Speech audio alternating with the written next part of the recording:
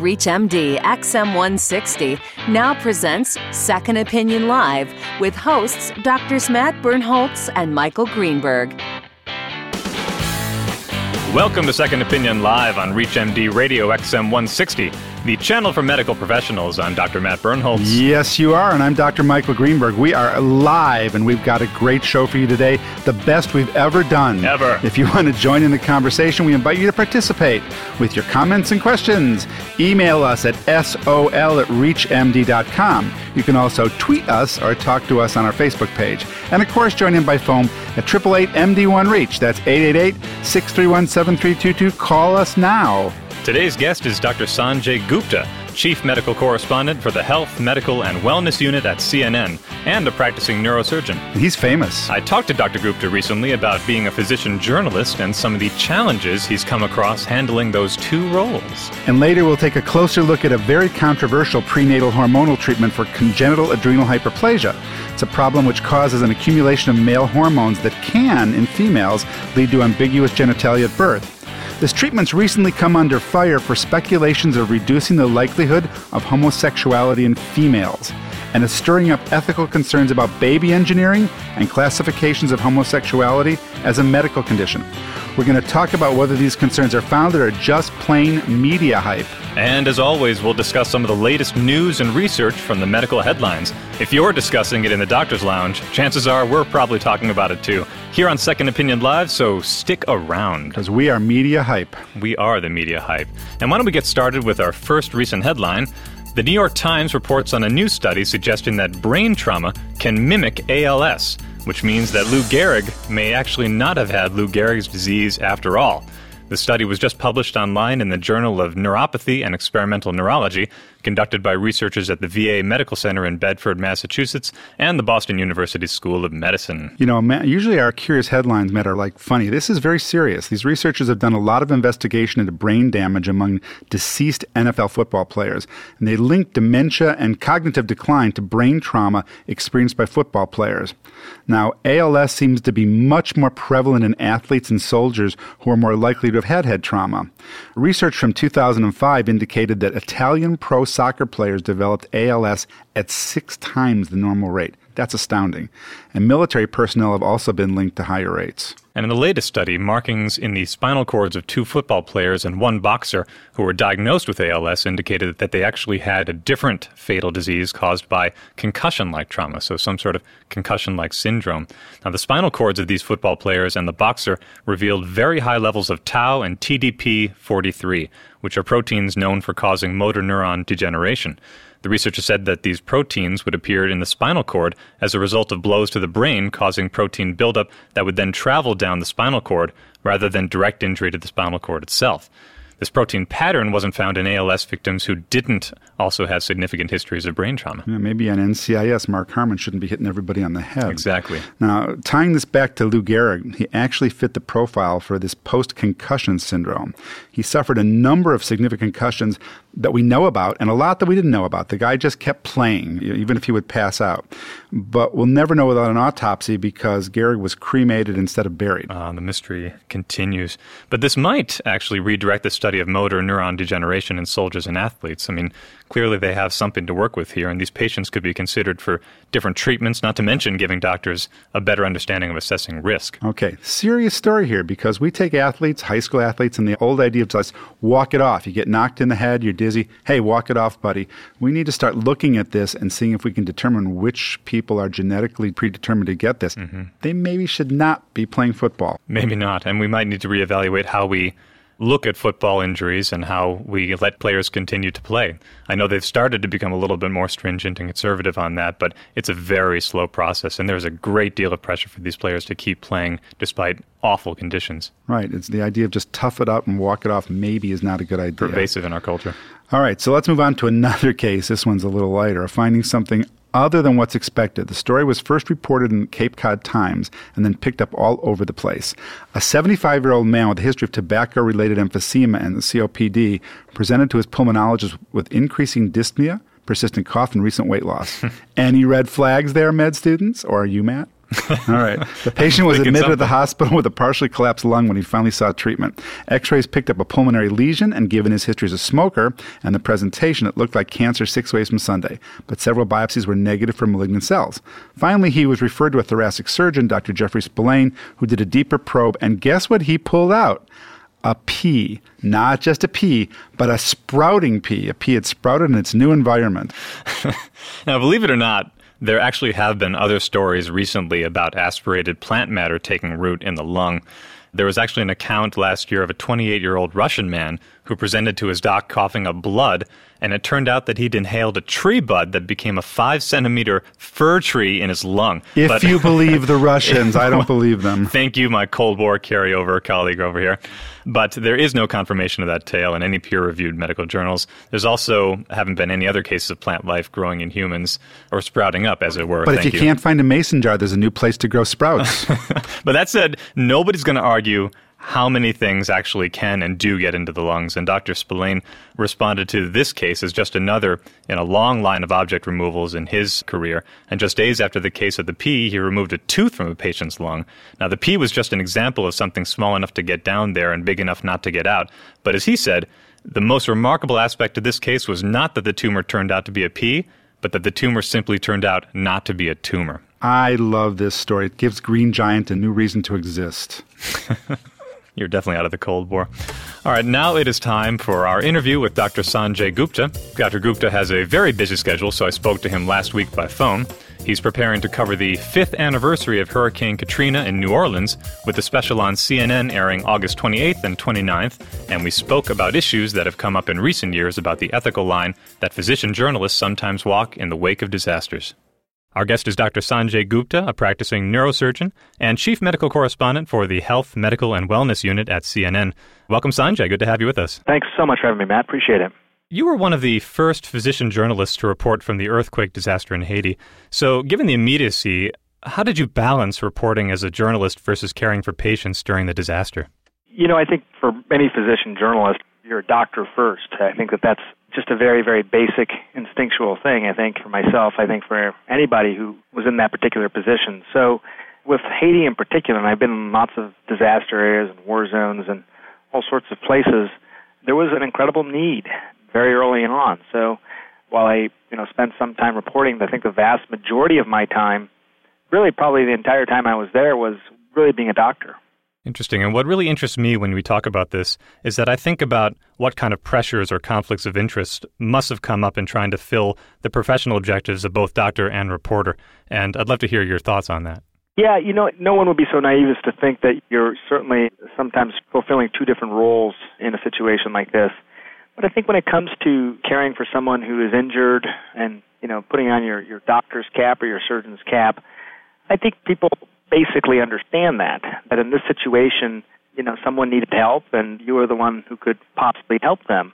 I think that this idea that somehow there's a conflict there, I think that's a little bit of an artificial conflict. I mean, I don't think that when any of us signed up to be journalists, it somehow was put on a press badge and it somehow is barred to being, a humanitarian person. So basically your gut instincts take over in these situations, and I think for the most part, they're on the money. And it's interesting you talk about the artificial conflict that I think most people would agree with you, and you did talk about most people understanding that you don both caps and the doctor comes first. But I'm reminded of that old saying, no good deed goes unpunished. And your presence as a reporter in Haiti just after the earthquake did stir some ethical controversies and even accusations that, when I look at it, it put you in a pretty harsh light at times. And I wonder, how did you react to this controversy? How did you respond? I'm not sure exactly what you're talking about. I don't, especially when I was in Haiti, I don't get a chance to read a lot of stuff. We don't have a lot of communication going back and forth. I don't know. Maybe you could be specific and tell me what you're referring to. Sure. A number of ethicists who were talking about specific cases, and they referred in your case to the captured case about treating that 15-day-old baby injured by a house collapsing on her during the Haiti earthquake. And it turned out that the child had a cut but no head injury. The coverage was criticized as exploiting good deeds to drive up PR for such companies as CNN. I'm wondering what your thoughts are on such accusations. Well, first of all, I'm not sure who they're accusing of what exactly. Are they accusing me? Are they accusing Time Warner as a media company? In a situation like that, I'm called some of our producers had run into the father of this child who was, in desperate need of a doc. He didn't know what was happening to the child. The child was not waking up, was unarousable. So they called me. They grabbed me. I was in the area. So I ran over there and was, evaluating the situation, sort of at the time. There was a huge crowd of people there. And in fact, at the time with that particular situation, didn't even know that they were rolling a camera on it. There wasn't a piece so much as just, someone filming what was happening at the time. I guess I don't really know what to make of that. I'm not sure who they're accusing of what exactly. When I hear and look at those past responses, I don't think necessarily they were accusing any individual, but I think they were accusing the process of having a physician reporter filmed during their care of any particular patient. And I'm wondering if while you were out there providing care, the vast majority of which was not filmed, in those small number of instances in which you were filmed, did you feel like there was any conflict there, or there was any potential conflict of interest or pressure from the industry or the media organizations? First of all, you have to believe that there's some virtue in being a journalist in these situations. So, by reporting a story, showing what's happening there, that it has value. If you don't believe that, then you probably shouldn't, be there because, sometimes, in Haiti, I never felt in danger for my own safety. There have been other situations where they can be dangerous situations. So you have to believe there's some virtue in it as a starting point. Aside from the 15-day-old boy, which was literally something that was just happening at the time, I think that the only other time that there was any filming going on was when I was in a tent hospital showing some of the first tents, actually medical tents, arriving in that area. And that was a story, was that, after whatever period of time, that medical tents had started to arrive. They were resourced tents with all sorts of different equipment. And as it turns out, again, as the story sort of went on throughout the day, for various reasons, these doctors left the scene. They left these particular tents behind, and that was the reality of what was happening there. So we were there the entire night, as it turns out, myself and my team, producers, cameramen, taking care of patients. But our story was really more about the fact that these tents had arrived, and then for various reasons, these doctors had to leave. Is that a worthwhile story to tell? Is that a worthwhile thing for viewers to know?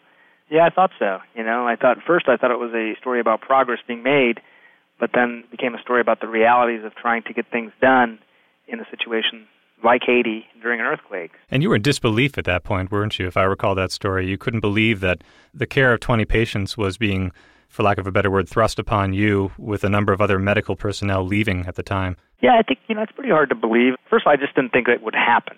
A lot of times there are rumors and murmurs about things, and we're going to have to leave. There's some concerns about safety, and I thought, that's not going to happen. I mean, there's all these critically ill patients here. How could that possibly happen? I had never, experienced anything quite like that, and I've been in some pretty tough-going places. It was pretty shocking, and then, some of these patients had had amputations earlier in the day. They were quite acidotic. Some of them still had significant bleeding from their amputation sites. There's a lot of pain issues, as you might imagine. It was quite shocking that happened. So, I think disbelief is a good word. Yeah, this was critical care with minimal resources. Yeah. And do you believe that your reporting in those situations affected in any way the volume of medical care you were able to offer your patients? Not the quality, but the volume of care. Were you having to restrict some of the time that you would have otherwise devoted to care to be able to report for the masses? I don't think so. The vast majority of my time, as I mentioned, was as a doc. I mean, the thing about TV is that you can literally, do a 2-minute live shot or, 2-minute sort of update as you're walking from place to place. I think in many ways it didn't, and maybe even because I had this access, I was able to do things, see things where the need was particularly great and be able to help out in those places as well. That's interesting. Let me try the flip side then. Do you think it was realistic or even desirable in those situations to maintain what we would call that so-called traditional standard of journalistic objectivity as a physician journalist? I mean, you're in a very unique position. People ask that all the time. I don't understand that question. And I think it's one of those things where, we're not talking about a political campaign here. So the objective part of this is someone should draw me the other scenario. Oh, things really aren't that bad in Haiti. Sanjay is just making it seem worse because he's also taking care of these patients. What is it? The objectivity. There was an earthquake. Lots of people died. Lots of people were injured, and there were a lot of people who were dying down there. What is the objectivity that people could think was lacking in a situation like this? The reality is that this was a tragic situation, and sometimes, people are so used to saying you have to present both sides of an issue. What's the other side of the issue? Tragic. Earthquake, natural disaster, poorly constructed buildings, very densely populated area, people living on the fringe, 85% of the country impoverished, 50% of the country living without clean water, one of the worst places on the planet this could have happened, 200,000 people dead, so many people literally caught between life and death. I would love for people who say, we worry about journalistic objectivity to come down there and then define exactly what they mean by that. That's a good point that you make. And I think if we put it into context of the recent physician-journalist ethical guidelines that were proposed by Dr. Tom Linden over at the University of North Carolina, I'll summarize a couple main points there, but there was one I think really should be illuminated from what we're talking about, and that is that a physician reporter who treats a patient shouldn't feature that patient. And by feature, we mean on television, on radio, or otherwise. I mean, do you agree with that as a guideline? Yeah, I think as a guideline, it's probably a good principle. Disaster zones may be a little bit different. War zones may be a little bit different. I mean, certainly in a situation, I'm a practicing neurosurgeon. I'm not going to feature any of the patients that I care for in my own practice. I think that would, not be good. When so much of what's happening is happening at the time and the human impact of this earthquake on people, I think it becomes a little bit dicier. You have to have good judgment in the field in something like this. I think it's good to have guidelines like this. Certainly, you don't want to ever be exploiting the situation in any way, and I think that to the extent that guidelines like this can be a good reminder of that, yeah, I think that's true. If you're just tuning in, you're listening to Second Opinion Live on ReachMD XM160, the channel for medical professionals. I'm your host, Dr. Matt Birnholz. Our guest is Dr. Sanjay Gupta, a practicing neurosurgeon and chief medical correspondent for the Health, Medical, and Wellness Unit at CNN. We're discussing the ethics of physician journalists reporting from disaster areas. What about the sense of heightened responsibility that I'm sure you feel as a prominent health media correspondent to return to Haiti frequently during this so-called quiet crisis phase in the rehabilitation efforts? What are your plans for returning if you haven't already returned several times? Yeah, I just got back. I don't know that we have an absolute schedule of, how many times we're going to go there over the next few months. I think it's going to be pretty often. That's one of the things, the public, not surprisingly, has a short attention span when it comes to all sorts of different things, and Haiti is no different. We have a bit of a responsibility. We told people what happened there in the immediate aftermath of the earthquake, and I think we owe it to them to give them updates and let them know how things are or are not progressing there. And I admire that, because I assume that, if I take an assumption for a second, every news organization plans to run a year's anniversary coverage of this disaster. It's convenient. All the providers will be there. But I'm wondering what's been on your radar between now and then to keep the relief efforts alive and keep the public invested in that. Yeah, that's a great question, Matt. There's a lot of intuitive things that someone might expect is happening in Haiti, how things are progressing in terms of the relief efforts, what's happening with the injured, people who are amputees getting prosthetics. There are things that are non-intuitive as well. So many supplies, resources getting into the country of Haiti, into the city of Port-au-Prince, but not being distributed adequately, which is just a real shame. People are still dying there of things that should be very preventable, people dying even of starvation, or dying of infections that could be treated pretty easily in most places around the world. That shouldn't be happening still, and a lot of it's because the distribution efforts are lacking to some extent. That surprised me a little bit. On a more positive note, there has not been sort of the second wave of disease that people often talk about with regard to a big natural disaster, infectious disease outbreaks in camps. And I think because water has been a real priority and clean water has been made available in many places, that's really helped stem some of that. So that's something worth talking about, reporting. A lot of the private hospitals that were open before the earthquake to take care of patients in Port-au-Prince and surrounding areas, many of those have had to be shut down. And this, again, a little bit counterintuitive, but for a period of time, the city of Port-au-Prince was flooded with a lot of doctors, almost too many, where doctors literally had to be told for a period of time, there's nothing really for you to do. We have more than we need. Surprising, but as a result, the private hospitals could not compete with the care that was being provided by these foreign aid organizations, and many of them had to shut down. So you risk, as a result of a lot of the aid, having damaged the existing medical infrastructure even more so. And that's something that, it really has to be thought of in a methodical way going forward as to how to allow the medical infrastructure to sort of rebuild itself in a way that can take care of the patients who are going to have continuous needs. Why don't we shift gears for a few minutes to talk about your current work revisiting the longer-term aftermath of Hurricane Katrina. We're told about heading back to New Orleans to report on the 5th anniversary. What are your plans for this coverage? I spent a lot of time at the big public hospital when I covered Katrina 5 years ago. It was one of these situations where I remember I wasn't in New Orleans in the immediate aftermath of the hurricane, and I remember watching one day the governor's office of Louisiana getting on and saying, there's been a lot of flooding, but, we've evacuated the hospitals, including Charity Hospital. But then almost simultaneously, Matt, I was getting emails from friends and colleagues who are actually physicians in New Orleans, some of them at Charity Hospital, saying, we're still here. We have close to 200 patients, some of whom are critically ill, no ventilators, getting ambu bagged for hours on end, some of them now for more than a day on end. And no one knows that we're here because, they think we've been evacuated. So that's when I flew to Baton Rouge and then was able to convince a helicopter pilot to fly me to Charity Hospital and then started reporting what was happening there. And it was an amazing thing, tragic that it was happening at all. But we were there for several days, and in this tragic situation, there were some really amazing nurses and doctors who could have left. They didn't.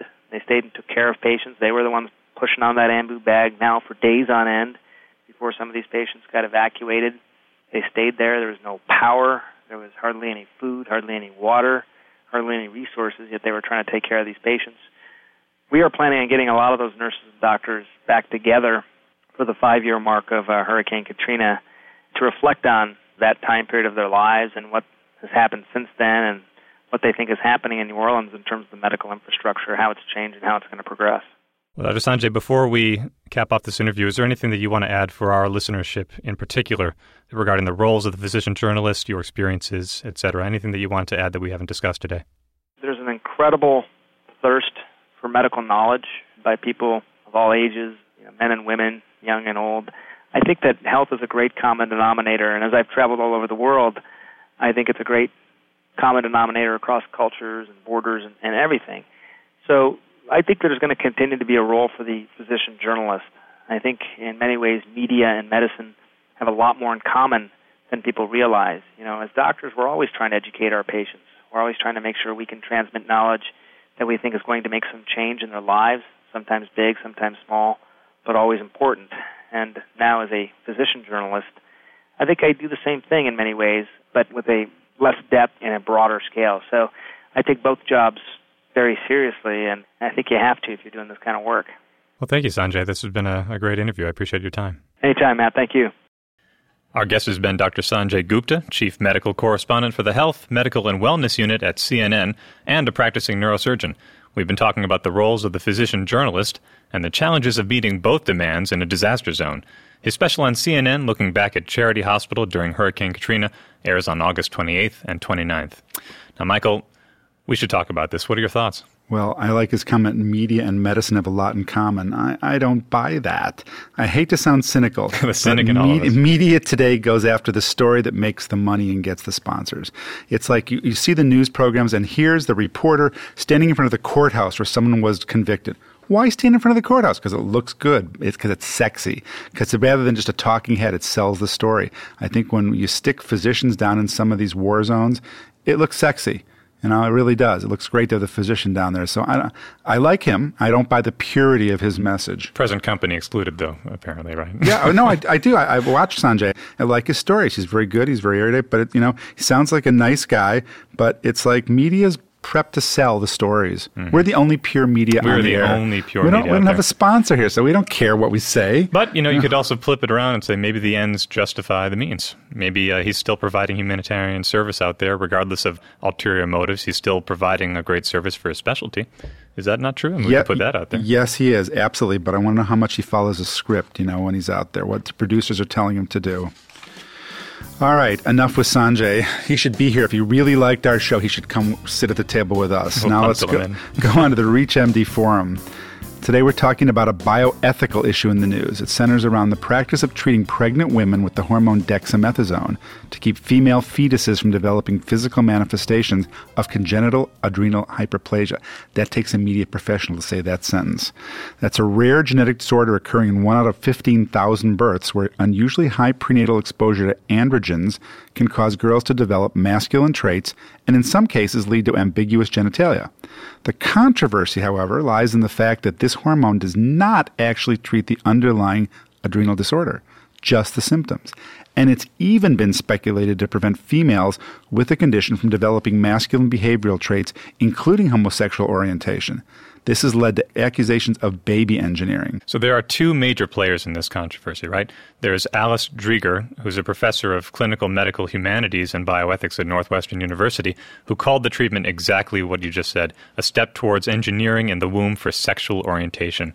And this is in response to the work of the other major player, Dr. Marian New, a pediatric endocrinologist of very high esteem at Mount Sinai Medical Center in New York, and one of a very small number of physicians worldwide to study the treatment.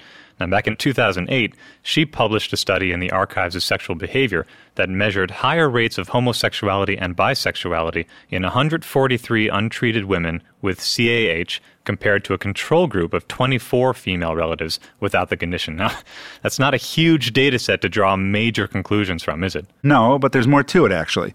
A 2010 paper she wrote acknowledged the potential effects of the treatment for reducing traditionally masculine behavior in girls.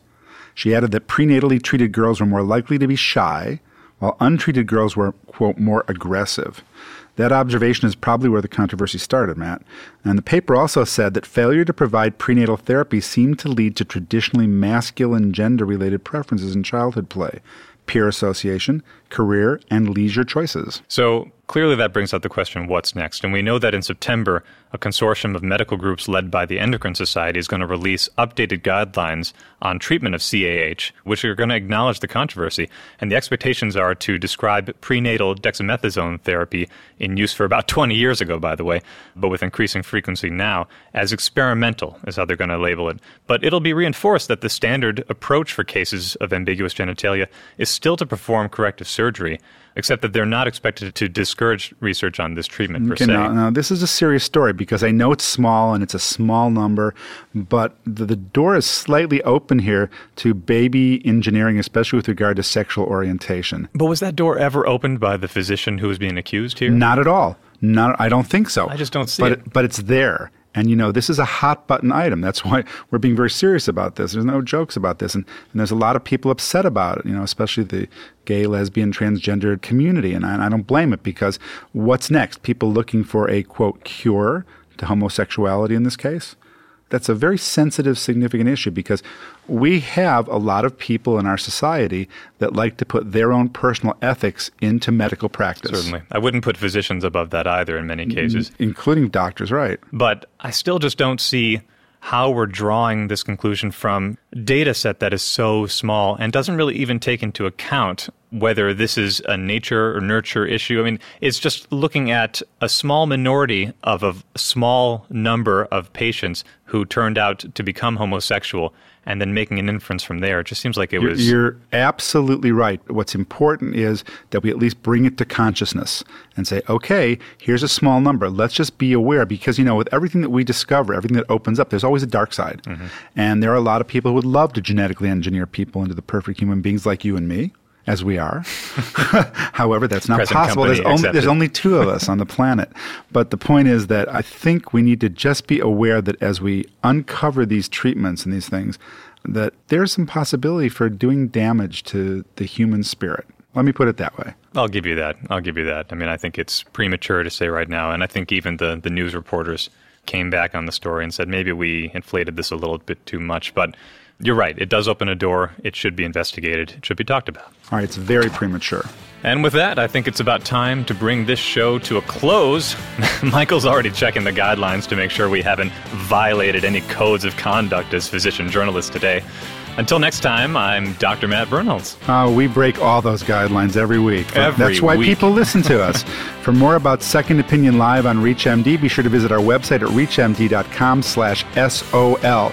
Give us a shout on Twitter and look us up on Facebook and check out our free medical radio app on your iPhone. Get an iPhone, Matt. Too late. I'm Dr. Michael Greenberg. Thank you to Tony and Paula in the control booth today for our best show ever. And thank you for joining us. Keep your radio dialed into Reach MD XM 160. We are the best station on the air, and this is the best show on the station. Eat your heart out, Dr. Sanjay Gupta. That's right.